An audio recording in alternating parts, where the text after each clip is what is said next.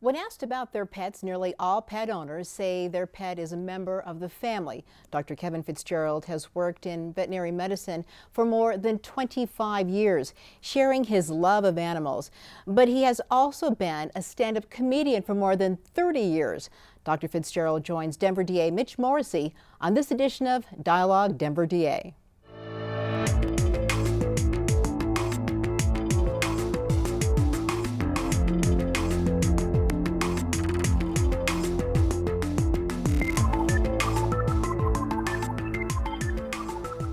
Hello, everyone. I'm Tamara Banks. Welcome back to Dialogue Denver DA. Mitch, always great to see you. Good to see you, Tamara. And we have a terrific guest today. Do you want to tell us who it is? Well, we do, and actually he is related to me. He is my cousin.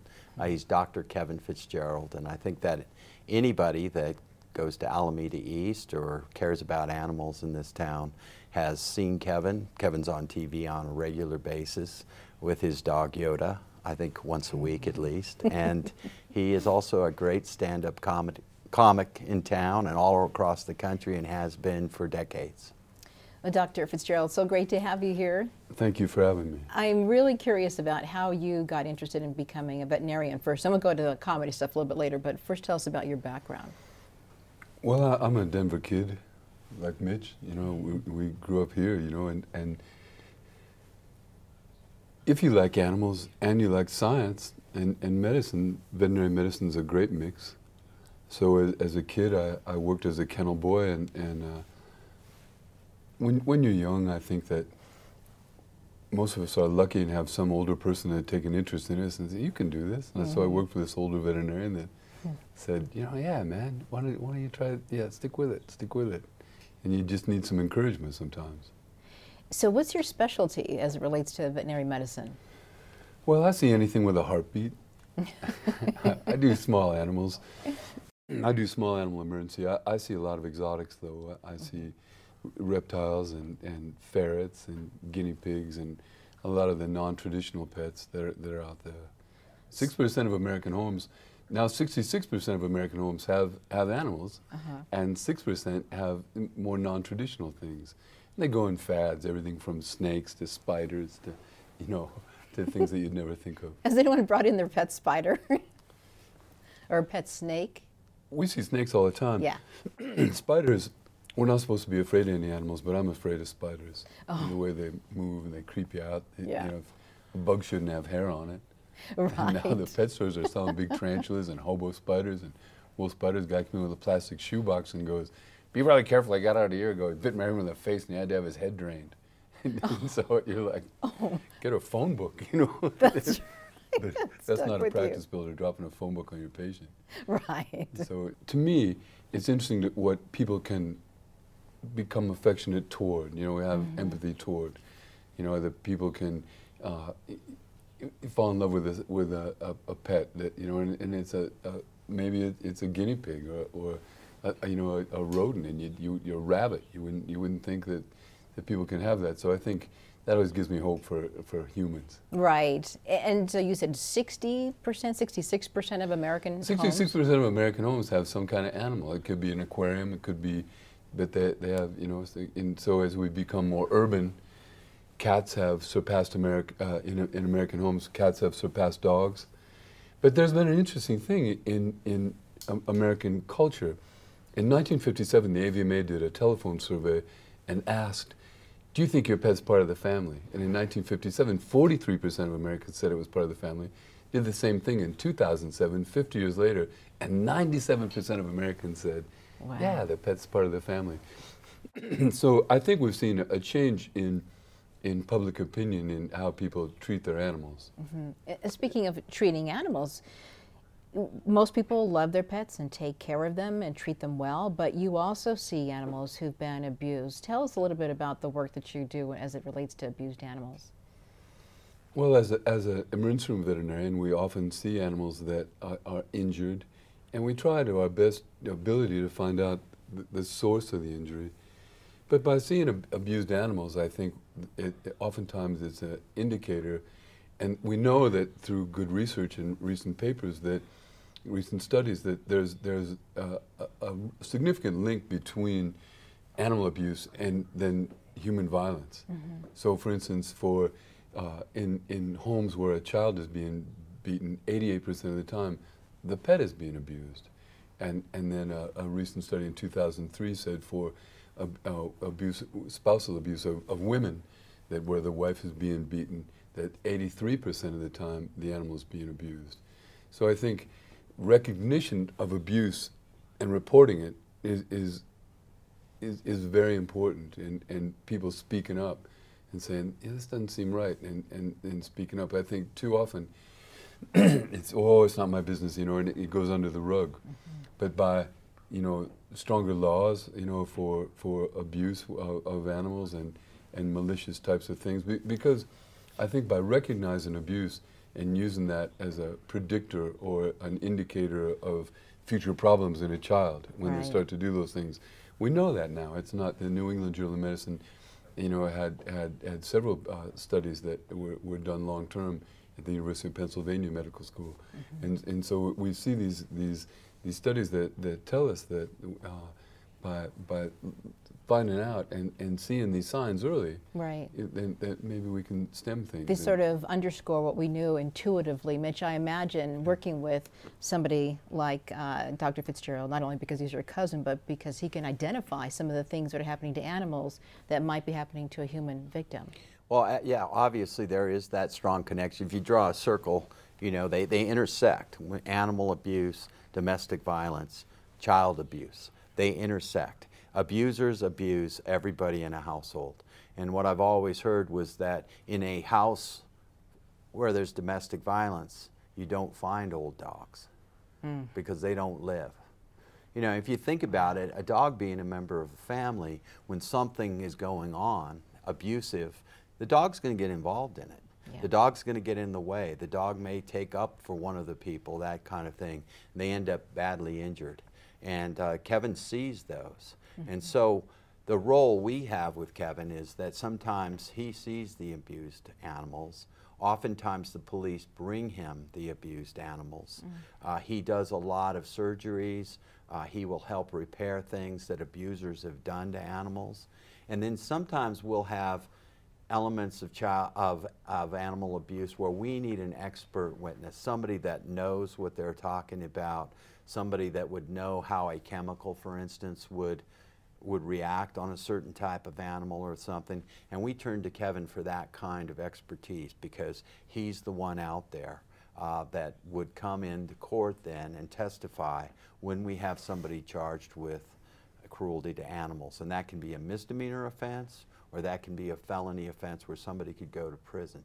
It just depends. But the one thing I will tell you, the case I got the most letters on in my entire career was an animal abuse case. It was a domestic violence case where the abuser beat his mother-in-law's Chihuahua to death with a shovel because he was upset with her and upset with his spouse. And that got more national attention, and I got stacks of letters. Give this guy the max, and that's what people think about when they think about animal abuse. People get very upset about it. But I think Kevin's point that it is really a telltale sign that humans in that home are getting abused also, wives and children. I think we really need to pay attention to that. Absolutely. It's a good indicator. And they're just defenseless. The animal didn't ask to be put in this situation. Are there some common injuries, and again, knowing that we'll have a variety of viewers watching this, are there some common injuries you see, or even maybe some trends nowadays that you haven't seen before? Well, I think the types of injuries I see are usually traumatic injuries, fractures, punches, being struck by something thrown at them, the animal picked up and thrown. Those are the types of things. But I think one thing I'd like to point out, that another type of abuse is not so visible, but it's neglect. Right. Where an animal is just neglected. And when there's neglect in the house, there usually is neglect of elderly or children too. So I think we need to pay attention to that. That not only is the animal in filth, but the little kid hasn't had a good meal, or hasn't been fed right, or hasn't had good nutrition. Or there's an elderly person that's in a back room someplace that's not being taken care of. So I think we need to pay attention to neglect. Oftentimes with hoarders, you know, that's a cry for help. So hoarding and neglect, in addition to just, you know, the horrible traumatic injuries, but these other things are warning signs that, wow, there's something else happening here that we need to pay attention to. Let me bring in another topic in this discussion, one of Mitch's favorites, and that's marijuana. Are you seeing animals being impacted by the legalization of marijuana? Since the change in the law, we've seen 1 to 2 dogs a day in our busy emergency room. So, you know, our receptionists can see it across the room now as they come in and go, oh, a pot dog. You know, because they eat the edibles, they eat the cookies, they eat the brownies. Dogs, not so much cats. Dogs have a sweet tooth, and they like the things we like. So, you know, the person's supposed to eat, like today, we had a quarter of a brownie was the dosage for a person. Well, the 22-pound Jack Russell got up there and ate 8 brownies.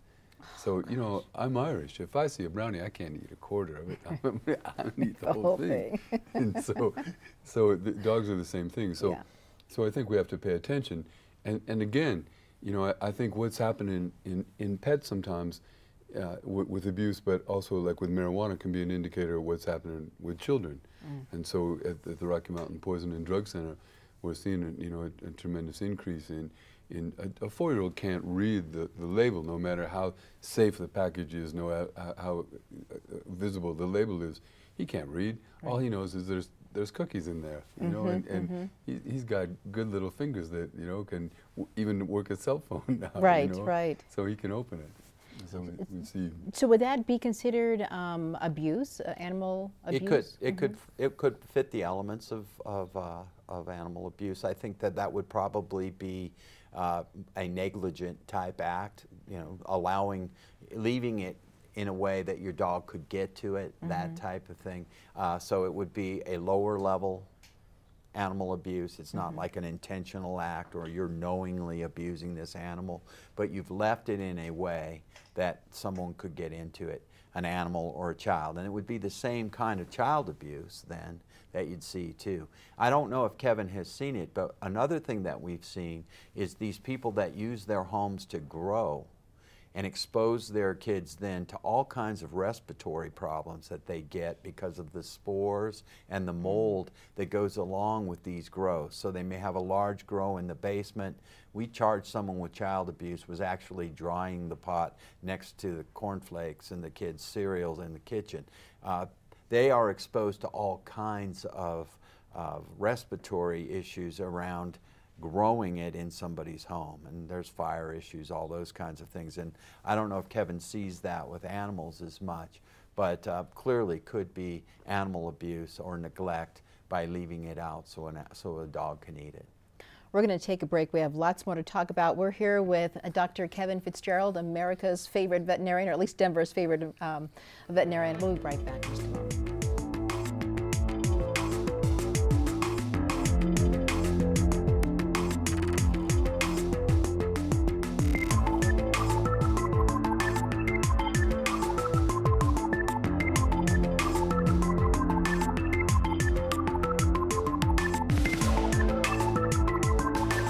Sidewalks after snowstorms helps ensure the safety and mobility of our entire community. What's inconvenient to you could be dangerous or even life-threatening to senior citizens and people with disabilities. We all need to help make our community safe and accessible for everyone.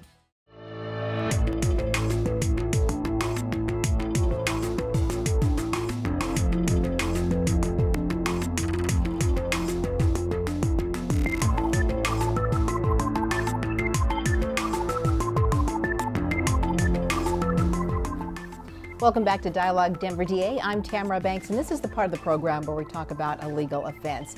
And our legal term this time around is lesser included offenses. And the definition is lesser included offenses are offenses in which one or more element of the more serious offense isn't present or proven. For example, simple robbery is a lesser included offense of aggravated robbery because every element is simple robbery is included in the offense of aggravated robbery. So Mitch kind of explained that. Well, you have different levels of crimes. So if you think about it, the example that's there, aggravated robbery is robbery with a gun. So the element of aggravated robbery, that's the more serious offense. The lesser included offense is robbery. You've got a robbery there just wasn't a gun involved. Murder is the same way. First degree murder is killing somebody intentionally and after deliberation. Second degree murder is knowingly killing somebody. So it is included. You're knowingly killing somebody if you're intentionally killing somebody and you're doing it after deliberation. So it's included. And what happens is when we try a first degree murder, for instance, the jury gets to decide if it's first degree murder, second degree murder, manslaughter, and even criminally negligent homicide, which is criminally negligently killing someone. They get to consider all of those offenses as lesser included offenses, and then of course they get to consider not guilty as another, we didn't prove any of those offenses. So you'll see where someone went to trial on first degree murder and got convicted of the lesser included of second degree murder. And that happens a lot in our system. But if you think about the principal crime has a lesser crime inside it, it's just missing one element, and with that element it makes it a more serious case. So it's a lesser included crime. Gotcha. Okay. Well, getting back to our guest here, Dr. Kevin Fitzgerald, you were about to tell us about wildlife animals that have issues too, or I should say the domestic animals have problems with wildlife. What do you encounter? As we become more urban, we're expanding the city and the suburbs into areas where normally wildlife, Colorado is so rich in wildlife, and we're in their backyard. And so people are constantly amazed and some of these animals have gone the other way and have learned how to exploit human habitations with golf courses and trash cans and foxes figuring out, wow, it's easier to go up and take that fat cat off that porch rather than chase down a bunny, a fast rabbit. So we're starting to see problems with urban wildlife right in Denver. I think it would be interesting to take inner city children on a urban safari and see how many urban animals, how many different species they could see within the city limits within a 24-hour period. Downtown, in some of the buildings, we know we have peregrine falcons. That now have realized, oh, these pigeons, these things these big fat pigeons are great to eat. Right. And so we got peregrine falcons within the city limits. We have raccoons, we have foxes, we have coyotes, we have all these different animals, owls and bats. Bats have always been here and used human habitations. So I think we have to be careful. People say all the time, it's 10 o'clock, do you know where your kids are? I think it's 10 o'clock, do you know where your pets are? We have problems all the time with backyard fish ponds where the raccoons have come in and gone, those orange things are pretty good. Right. I think I'll eat some of those koi, Right there for them. So I think we need to pay attention and keep our animals vaccinated. Many of the diseases, rabies and stuff, we say gone but not forgotten. Many of the things are forgotten but not gone. And so I think we have to pay attention to that. I got to go with Kevin out near Buckley. He was studying rattlesnakes at the time, and he had put radios in the transmitters in the snakes, so then we could go back and find the snakes and pull them out, weigh them, see if they were pregnant, see what was going on with them. And the thing that was most amazing about it is there was these two high school kids with us, and they were clearly part of this investigation of this study that Kevin was doing, and he was including these young men. And they were going to write a paper, and Kevin was going to be the principal author, but their names were going to go on that paper. And you could tell their enthusiasm, and they were really looking up to Kevin, and to see that and the impact he was having on the next generation. And I could pretty much bet these young guys are going to end up being veterinarians or doing something in this field. And it's really important that you have the kind of influence that Kevin had. And to watch that, I'm not a big fan of rattlesnakes, and we'd get right on top of them and they'd pull them right out of where you could hardly even see them. But I think the amazing thing that a lot of people don't know about Kevin is that he studies polar bears, he studies penguins, he goes all over the world studying different types of animals. And that's why when we call him as a witness in an animal abuse case, he's just an incredible expert witness. He's written papers, he's written books, he's done it all pretty much when it comes to animals.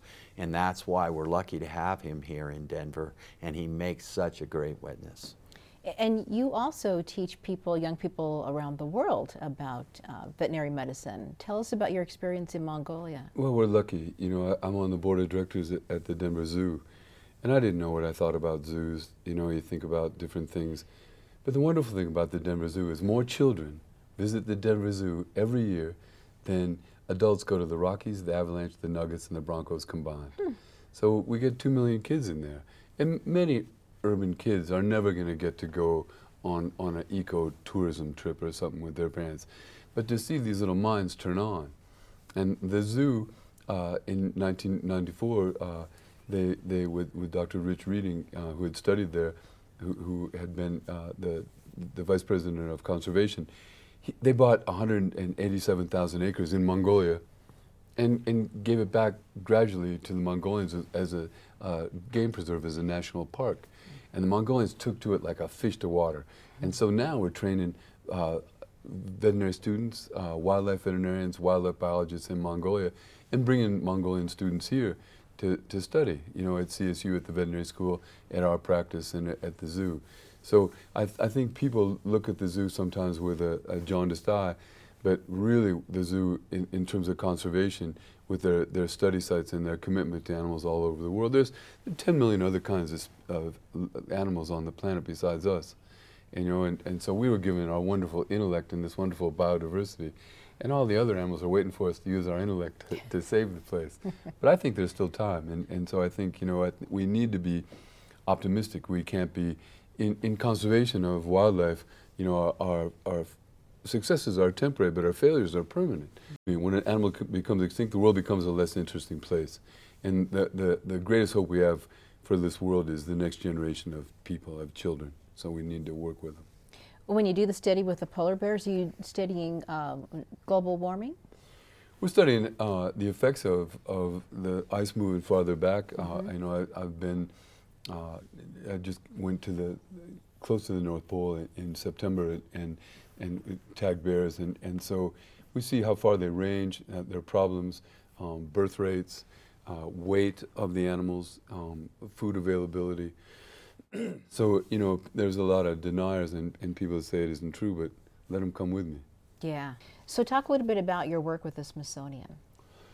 Well, I've been lucky to be a little kid from Denver and get to see a polar bear up close and personal, and get to go to the Smithsonian to you know, several times to some of their study sites in Antarctica and see, we were doing studies on penguins and garbage ingestion, particularly plastics, things that end up in the ocean. A styrofoam cup, it takes 400 years for it to decompose. So, you know, we feel bad about things in the ocean, but we did it until 1992 off of New Jersey and off of California. So I think that we need to pay attention. And people say, oh, what, you know, what can I do? Well, there's so much you can do. You know, recycling and using less water. And the main thing is, you know, I think taking kids and taking them on a field trip, or taking them to the mountains, or taking, you know, the things you remember most about your childhood is, you know, field trips are things you did, going fishing with your grandfather or whatever, you know, a nature hike, buying them a pair of binoculars. So not only are you a talented and gifted doctor of veterinary medicine, you're also a stand-up comedian. Tell us a little bit about that. I mean, we're just not talking about your, you know, little hotel in some little small town. Like, you're kind of big-time comedian. You open for some pretty big names. Well, I don't know if I'm big time, but my mother told me, you know, I told her, I said, I want to be a comedian when I grow up, and she goes, well, you can't do both. So, you know. But I think nobody laughs enough, and everybody thinks they're funny. Yeah. Everybody has their own rhythm and their own humor. But I think you can't write funnier things than your family or your job, and in veterinary medicine lends itself so well to you know, the people come in and, you know, how will I know when the diarrhea is over? You know, I can't help it. You know, you know, what do you give a Great Dane with diarrhea? You know, plenty of room. You know, I mean, you know, the things that we see. You know, they come in and they say, I think my puppy's eating a poison. Someone give me an anecdote, and so you go, the two guys went into a bar. You know, I mean, so I think you can't even make it up, the things that happen that I see. And so. So did you just sort of naturally fall into being a comedian? Just sort of your nature? I started writing jokes for other people, and then you gradually maybe think, maybe I could do this, and so it's been a wonderful. Some people play golf, and so it started off as a hobby, and then it turned into something else for me.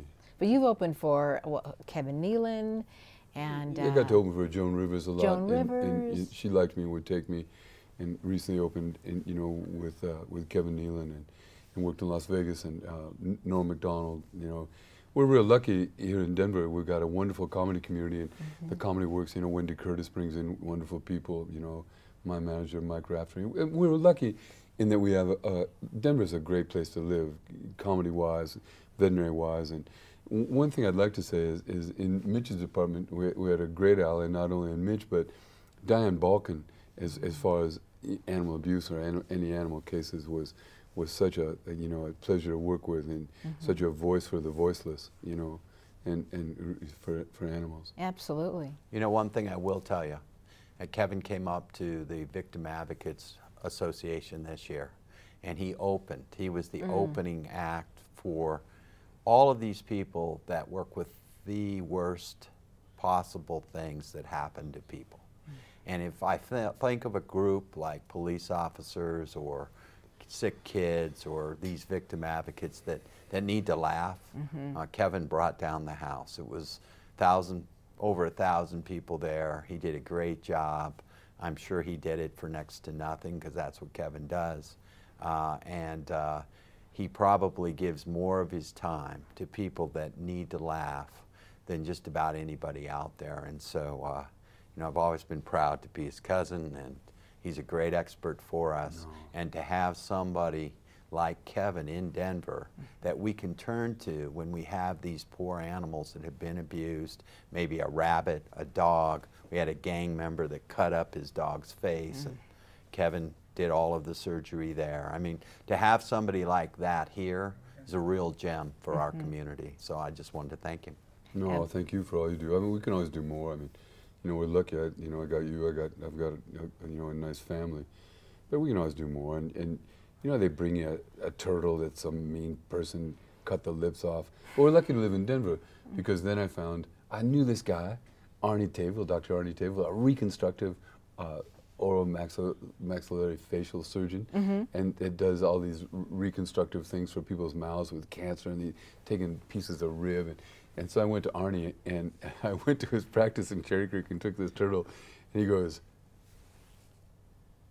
"We can do something." And he took tiny bone screws and made a mold of the other turtle's jaw, Dr. Tavel, and then fixed it. And I go, "How much do we owe you?" And he goes, "You couldn't pay for this." But he goes, "It's a turtle, and my kids are going to think I'm a hero." Right. So there's people in Denver that, if you know who to go to, we're lucky that there's a network of people that are willing to help. And, Absolutely. And so I think that, people they're still kind. Yeah. I mean, At the end of the day, they are. And we're so lucky to have you here in Denver. Kindness saves the day, man. Yeah. Well, thank you so much for being here, Dr. Kevin Fitzgerald. Such a pleasure to be with you, and we appreciate all the work that you do. And thanks for being a guest today with Denver DA Mitch Morrissey on this edition of Dialogue Denver DA. I'm Tamara Banks, and we'll see you next time. And thanks for joining us.